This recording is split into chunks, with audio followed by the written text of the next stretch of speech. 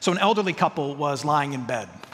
This couple had been married 65 years.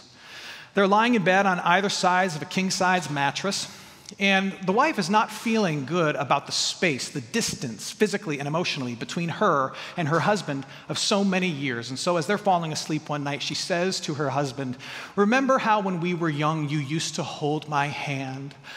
And the husband lets out a sigh of his own, and eventually his wrinkled hand makes its way all the way across the king-size mattress, and he grabs a hold of hers. But she's still not feeling satisfied, and she says to her husband of 65 years, "Do you remember how when we were young, you used to cuddle me close?" So the husband lets out another sigh, and he works his body all the way over to the other side of the bed, and he does his best to cuddle his wife, but she's still not satisfied. She says to her husband, "Remember how when we were young, you used to nibble my ear?" With that, the husband threw the covers off the bed, and he ran out of the room, and her heart was broken, and she yelled, "Where are you going?" And he yelled back, "To get my teeth."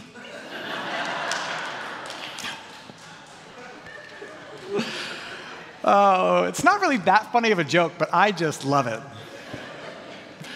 Today, we are continuing a series that we have been in called Baggage, where we're looking at some of the hurts and the hang-ups and the wounds that we carry with us into very important parts of our life. And today, driven by Paul's letter to the Ephesians, we're going to be talking about the baggage that we bring to sexuality. And the scriptures tell us quite clearly, no matter how uncomfortable you might feel about talking about this, and no matter how awkward it might be to deal with this, especially in this day and age, that this is an important thing. No matter our age, our stage of life, it's an important thing for all of us to wrestle with because it's a significant part of our lives and it's affected by and impacted by our faith in Jesus. Today we're talking about the baggage we bring to sexuality. And I know what some of you are thinking, "Oh man, where is this sermon gonna go?" The only thing that would be worse is if he were talking about money. Today is the day I brought a friend. This is my worst nightmare. Now, let me just say this. We're going to be speaking along the same lines that Paul does. We're going to be talking in relatively general and foundational terms.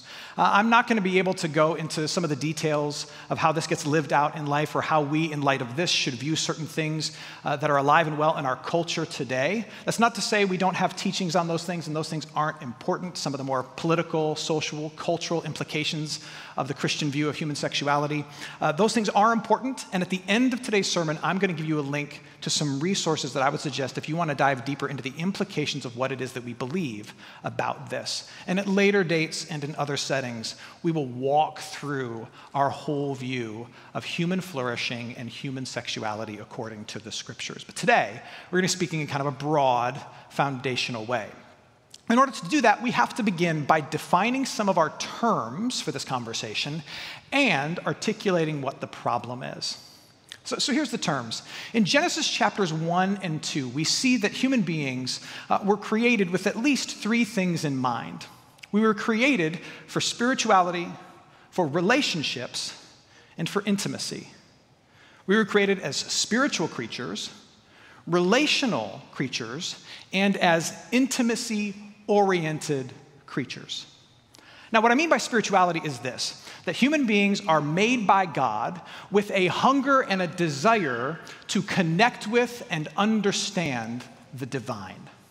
Spirituality, in its broadest sense, is a drive and a hunger to connect with and engage with and to know and to experience God. Now, a subcategory under spirituality would be religion, which are the specific things that we do, the intentional ways in which we pursue an encounter with the divine, with intensity and intentionality.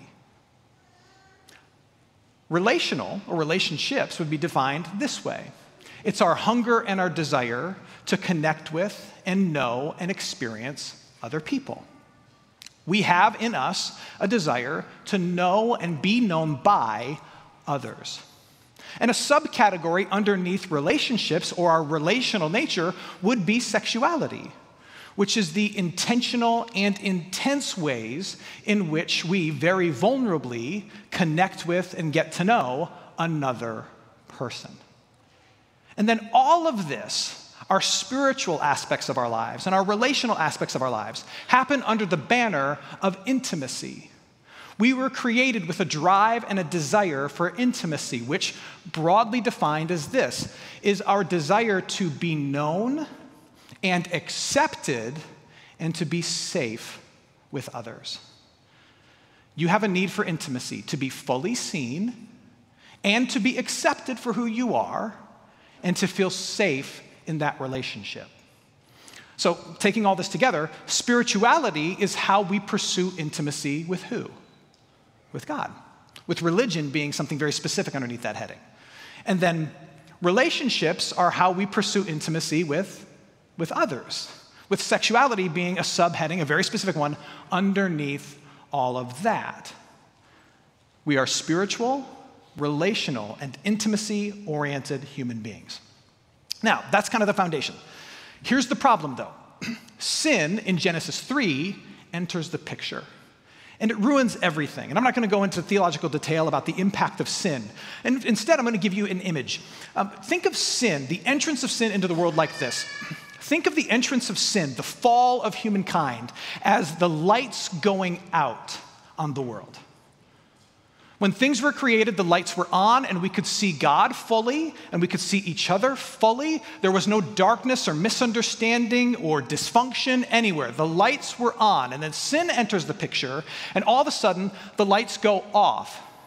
And because the lights are off and we can't see and understand the world in which we used to, these gifts that God has given, among them spirituality and relationships and our desire for intimacy, these gifts, because there's darkness now, they fall to the ground and they shatter in a million pieces. And we as human beings, what we do in the darkness, because we know we have spiritual needs and relational needs and a hunger for intimacy, what we as human beings have been doing since the entrance of sin, since the lights went out, is we have been clamoring around the floor in the darkness, finding pieces of spiritual stuff and religious stuff and relationship stuff and sexual stuff and our desire for intimacy, and we've been kind of piecing it together and gluing it together in the dark. Now let me ask you this. If you were in the dark and you knocked over a priceless vase, and I asked you to try and glue it back together in the dark, how good of a job do you think you would do? Can't even see the hand in front of your face, but you're supposed to put this thing back together. Best case scenario, you put something back together and it barely resembles the original. And then you try and pour water in it and there's holes all over the place, and you grab a hold of it too tightly and there's sharp edges and it cuts you and it hurts you.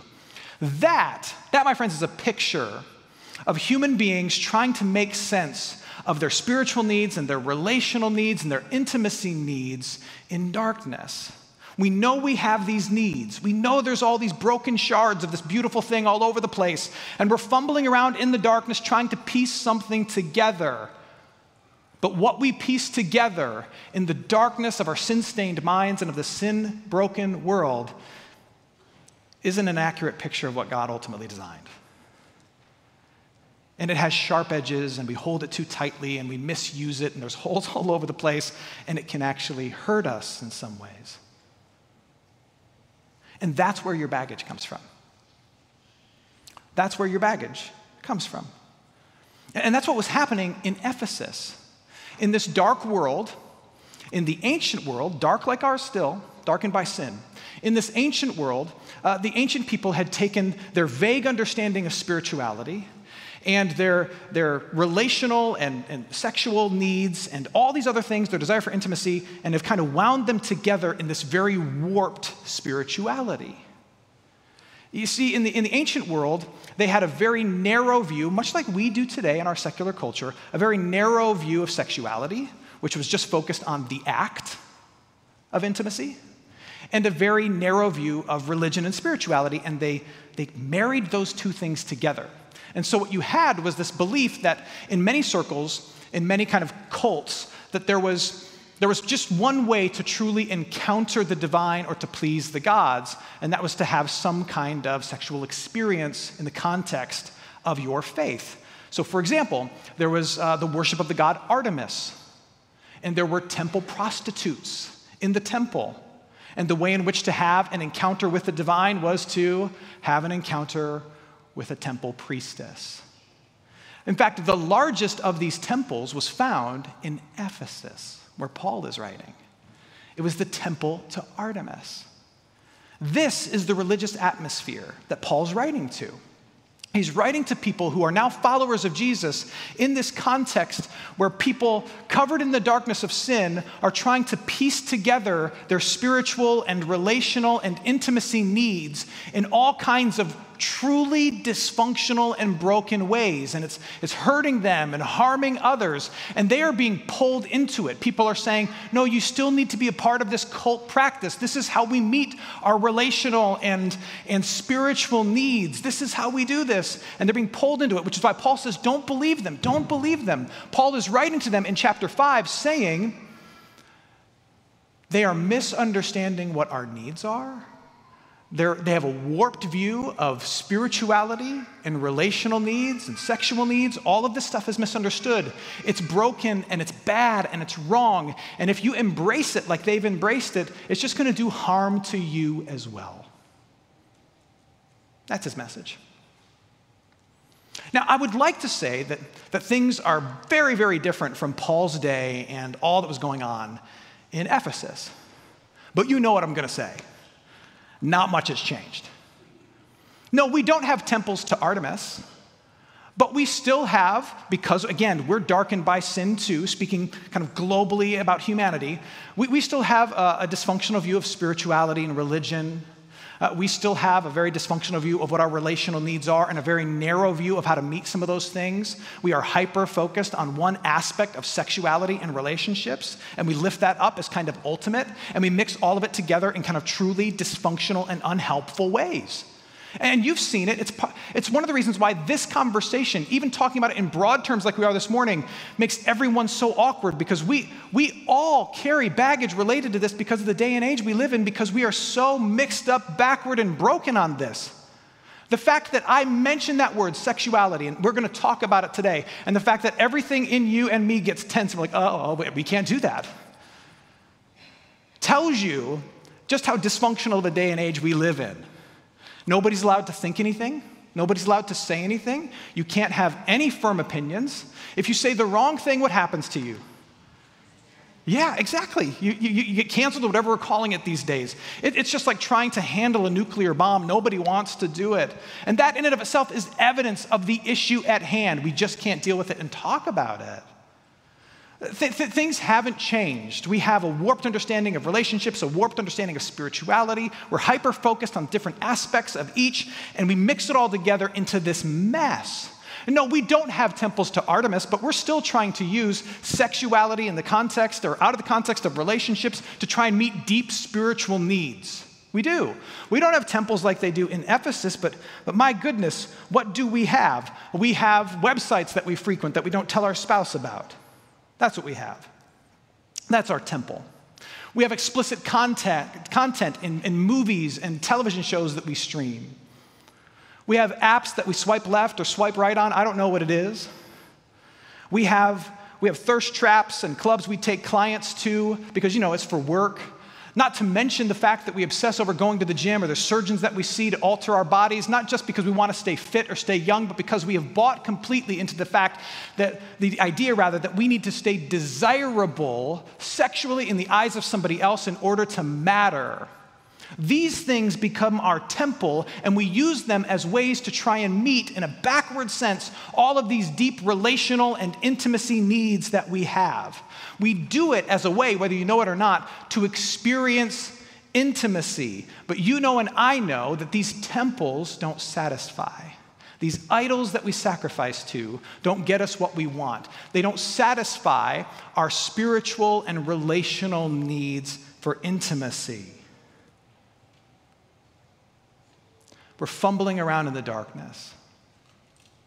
Our view of relationships and sexuality is too warped, and our knowledge of what we truly need to experience is too dim.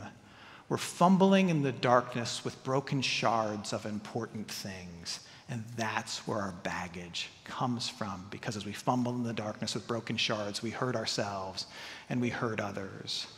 and you have hurt others, and others have hurt you. Step one is we have to admit that.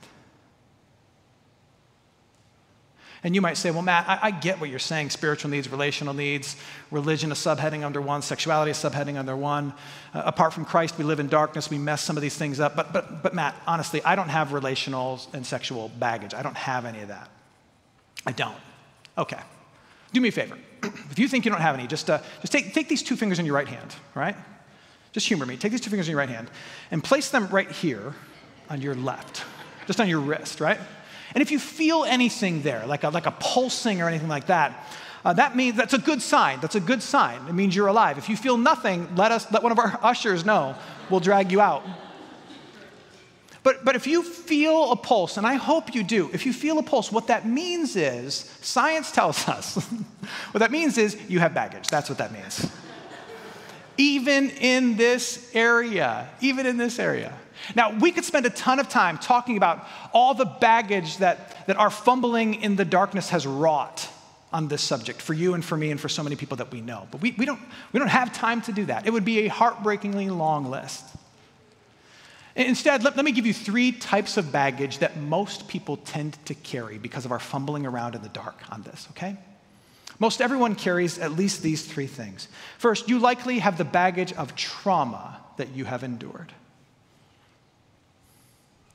Getting very serious, the number of people who have been victimized by some form of sexual assault, even in the church, is truly staggering. And far, far, far too many of people who are even here this morning carry that trauma with them of somebody else. Not to take anything away from that person, but who is fumbling around in the dark with broken and dangerous things, trying to satisfy needs in terrible, terrible ways, victimizing other people. Far too many of us carry that. Trauma also comes in the form of people objectifying you, of people making comment after comment on your appearance, maybe even from a young age. Or trauma also comes in the form of someone showing you images and ideas at a young age that warp and distort your understanding of what intimacy is, of what healthy relationships are, and what proper healthy sexuality looks like. And far too many of us know what that is too. I could go on, but you get my point. Many of us carry trauma related to this. Second thing is that you likely carry the baggage of lies that you've been told. We all have a story of, in particular, like sexual formation, which is the stories we've been told about what it is and what it's for and whether it's good or bad. And it's good for you to know how your notion of what it is has been formed and shaped. Has it been formed and shaped by the scriptures? Who else has formed and shaped it? And what have you been told? Many of us have been told, if not all of us have been told, at least a handful of lies about this. From family and friends, and in particular from culture that's constantly trying to form our view on this. Some of the lies that we've been told sound like this. You may have been told sexuality is everything. It's the most important thing. That's a lie. On the flip side, you may have been told, sex is nothing. It's not that big of a thing. It's just an act. It's just bodies. Doesn't matter. That's a lie too. Or maybe you've been told that sexuality is dirty and bad, and we don't talk about it, we don't think about it. That's a lie as well. Or maybe you've been told that your sexual self is your whole self. It's your whole identity. And unless you figure that thing out, you know nothing about yourself. That's a lie as well. Or maybe you were taught that women are primarily an object of a man's desire. That's a lie. Or maybe in some way, shape, or form, you've been taught that all men are predators and that you have to protect yourself from all of them. That's a lie, too. Many of us carry the baggage of lies in this regard. And then lastly, we all carry baggage of mistakes that we have made. Because of all the fumbling around in the darkness when it comes to sexuality, we've all made mistakes. And because our need for relational intimacy is such a powerful force, when we do regrettable things and we make mistakes, it tends to cast a shadow over our lives. And we carry resonant shame and regret connected to how we've lived this out in the past or how we are living this out in the present. Which of those three forms of baggage resonates the most with you? Is it trauma that you've experienced? Is it lies that you've been told? Is it mistakes that you've made? Is it all three? Because for many of us, it's all three. Now, here's where the good news comes in. Even though we all carry baggage like this, trauma and lies and mistakes, remember what Paul said in Ephesians. I said that sin is like the lights going out and the whole world walks in darkness. Now, that's not my analogy. I didn't make that up. That comes from the scriptures. In particular, it comes from Paul in the New Testament. Because what he says is that though we are born into this world in darkness, fumbling around, making mistakes, misunderstanding things, abusing things, having too narrow view of things, even though we're fumbling around in the dark, trying to piece together a broken masterpiece, he says something hopeful and ultimately life-giving and comforting to you and me who happen to know Jesus. Ephesians 5, he says this, we're looking at verses 3 and 8. He says, "But sexual immorality and all impurity or covetousness must not even be named among you as is proper among saints." Here's the key, verse 8. "For at one time you were darkness, you were part of the unenlightened world.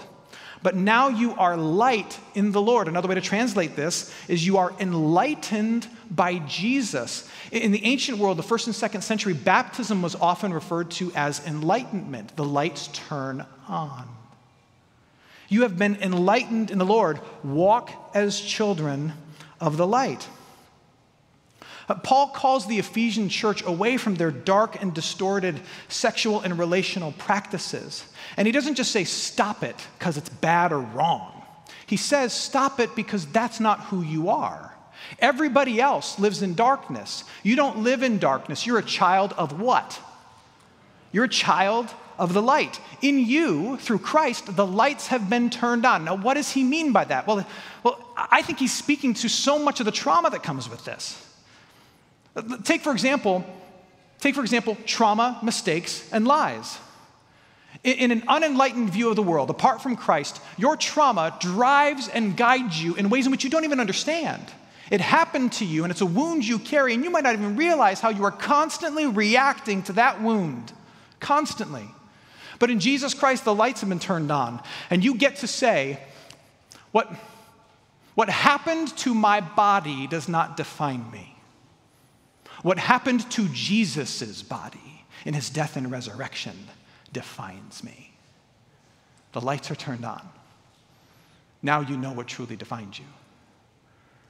In a dark and unenlightened view, you believe the lies and you don't even know that they're lies. But now you have the Holy Spirit inside of you. You have the Word of God in front of you. You have Jesus speaking to you and leading to you. And you have something that you can take all this stuff that you've inherited and learned and you can compare it against. And you can hold it up against the truth of the Word. You now have the light. You now have truth in Jesus.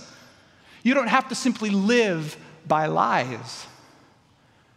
And then most importantly, oh my goodness, most importantly, the mistakes that you make that you feel like cast a shadow over your life cast no shadow at all because Jesus Christ has covered you in the bright light of the mercy and grace that he has earned for you. And the bright light of his love for you is so bright that it makes every shadow of sin and mistake and regret and of dumb decision, it makes all of it disappear. It happened, but it doesn't have you or own you. You are not what you have done. You are what Jesus Christ has done for you. The lights are turned on. You are no longer owned by trauma or lies or mistakes. The lights have been turned on. Not only that, but in Jesus Christ you get a perfect, beautiful picture of what intimacy, what this thing we're longing for looks like. You see, Jesus Christ, fully God and fully man, and in his divinity, as he walked in this world, he experienced a perfect relationship with the Father. A perfect spiritual relationship with the Father, because he is himself is God in flesh. His connection with God the Father is unimpeded and perfect. And you see him living that out. He and the Father, he says, are one, to the point where he lives out the Father's will in complete submission by dying on a cross for the sins of the world, something you and I would have ran from and rejected. But because he was so intimately connected to the heart and the will and the Father, he did it for you. but then he's perfectly, intimately connected in his humanity to all of us. He lives in deep community and connection with his disciples, with his earthly family, with his mother and his brothers, and with all humanity in his death on the cross. There is nothing more intimate than, despite being an innocent and perfect person, aligning yourself with the sins and struggles and the punishment of mankind. Jesus Christ knew no sin, but he knew your sin. And he willingly went on a cross, and he took our nakedness and our shame. We're the ones who stand naked and ashamed for all that's been done to us and all that's been done by us. But what does Jesus do? He says, I'm perfect, but I'm going to align myself with your nakedness and your shame and your hurt and your sadness, and I'm going to be tacked on a sinner's cross with no clothing on my body and with no defense on my lips. And he did that to align himself with your hurt and your wounds and your shame and your shadow side. But not only did he align himself to you in such deep and incredible intimacy, he conquered the darkness by rising out of the grave. He not only aligns himself with your sin and your shame, he shows your sin and your shame and your darkness to be powerless, because he rises out of the grave and he defeats it. And he says, that victory now belongs to you. That's why you walk in the light, because I conquered your sin and your shame. I conquered the trauma and the mistakes and the lies. I conquered all of it. So now you belong to me by virtue of your belief and baptism. Walk in the light. He shows us perfect intimacy in his relationship with the Father, and then what he does for us to forgive us and make us his own. And intimacy is what we are after. Now, with that said, what does walking in the light in this regard look like? And I said at the beginning that there's a lot of stuff that we could and should and need to talk about, and perhaps at a later date we will. But for right now, I want to give you, very quickly, I want to give you three things. I want to give you three things that I think, three practices, embody what it looks like to begin to walk in the light in terms of rightly ordering and understanding your spiritual and relational, your religious and even sexual needs as a follower of Jesus Christ. I think it begins like this. First, it begins by naming your shame and knowing your story. You are free in Jesus Christ to name your shame and know your story. We all carry shame in this regard, in this area of life. And we all have a story of how we've been formed and affected. Oftentimes we hide our story or we worship it. Both are defense mechanisms. We hide it and we pretend it doesn't exist, or we glorify it and we make it our whole identity. Jesus says you don't have to do either of those things. You can just name it. And you can know that there is now, therefore, no condemnation for those who are in Christ Jesus. So what happened to you?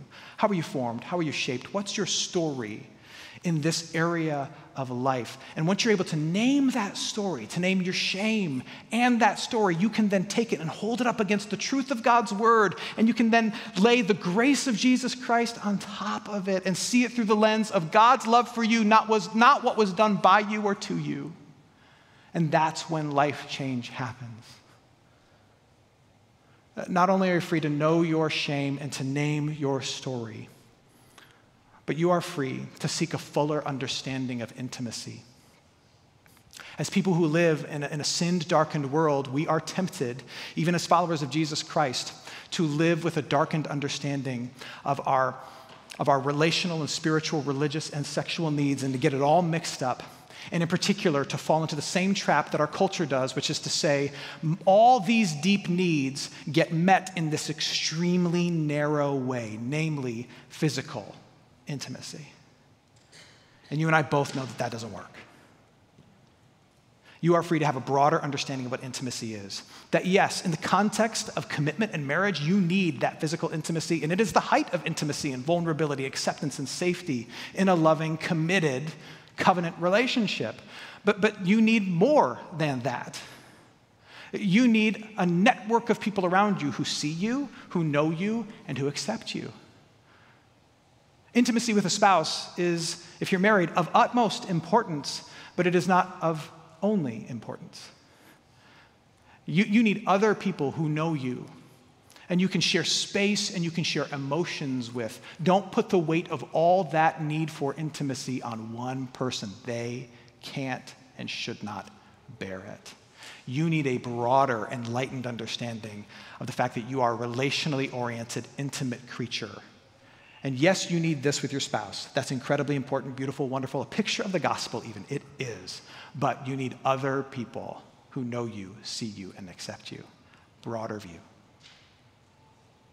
And then lastly, you are set free in Jesus Christ to be a better steward of your body.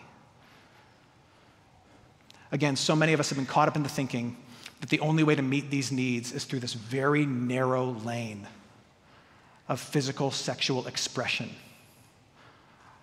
Or that it's simply about what is done by or to or with my body that can help me figure all this out and meet these needs, and that doesn't cut it. You are free to understand that some of those deepest physical needs are met, yes, in the context of marriage and relationships, but that you have other intimacy needs and that you don't have to constantly utilize the flesh to try and meet them.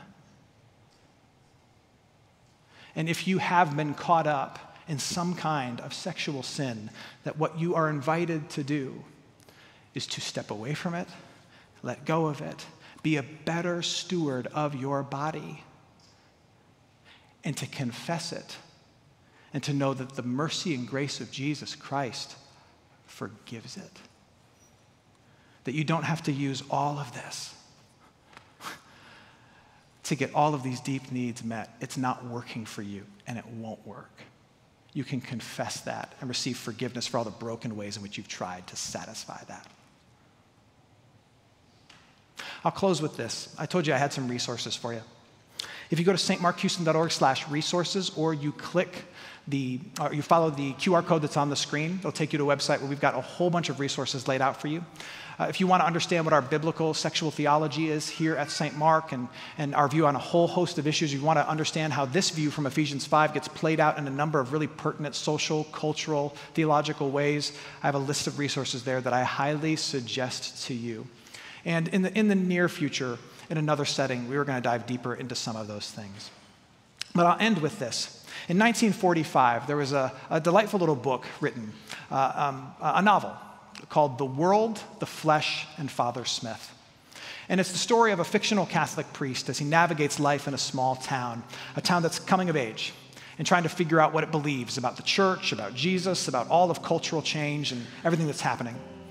And in one exchange, Father Smith talks with a young adult in the town who is, by her own admission, probably the most progressive person in their little town. And she's adopted a hyper-progressive view of sexuality.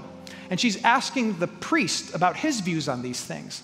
And at one point in their conversation, she says to the priest, she says, "I believe that religion is a poor substitute for sexuality." And the priest kind of pauses and he looks at her and he says, well, it's interesting. I believe the opposite. I believe that sexuality is a poor substitute for religion. In fact, I believe that when any young man knocks on the door of a brothel, what he seeks after is actually God.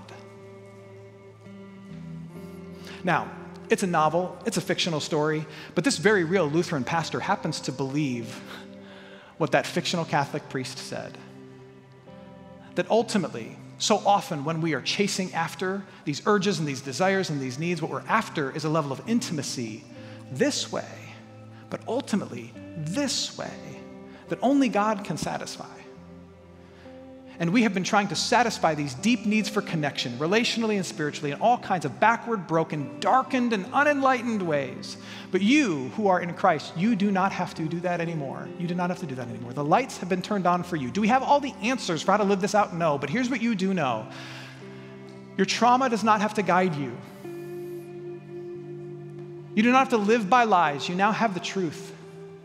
God lives in you and speaks to you, and your mistakes, all of them, are forgiven. You don't have to hide them or glorify them. You can just rest in the knowledge that through Jesus Christ, you're forgiven for them. And let these things give peace to your heart. And then take all these needs that you have, and rather than try to fumble around in the darkness, lift them up to the light and say, Lord, I know I need this, and I need this, and I have a desire for this, but I know that I live in the light of your love. Lead me, show me what is most glorifying to you, what is going to be most edifying to me. Show me, lead me, and then watch as he does. Amen.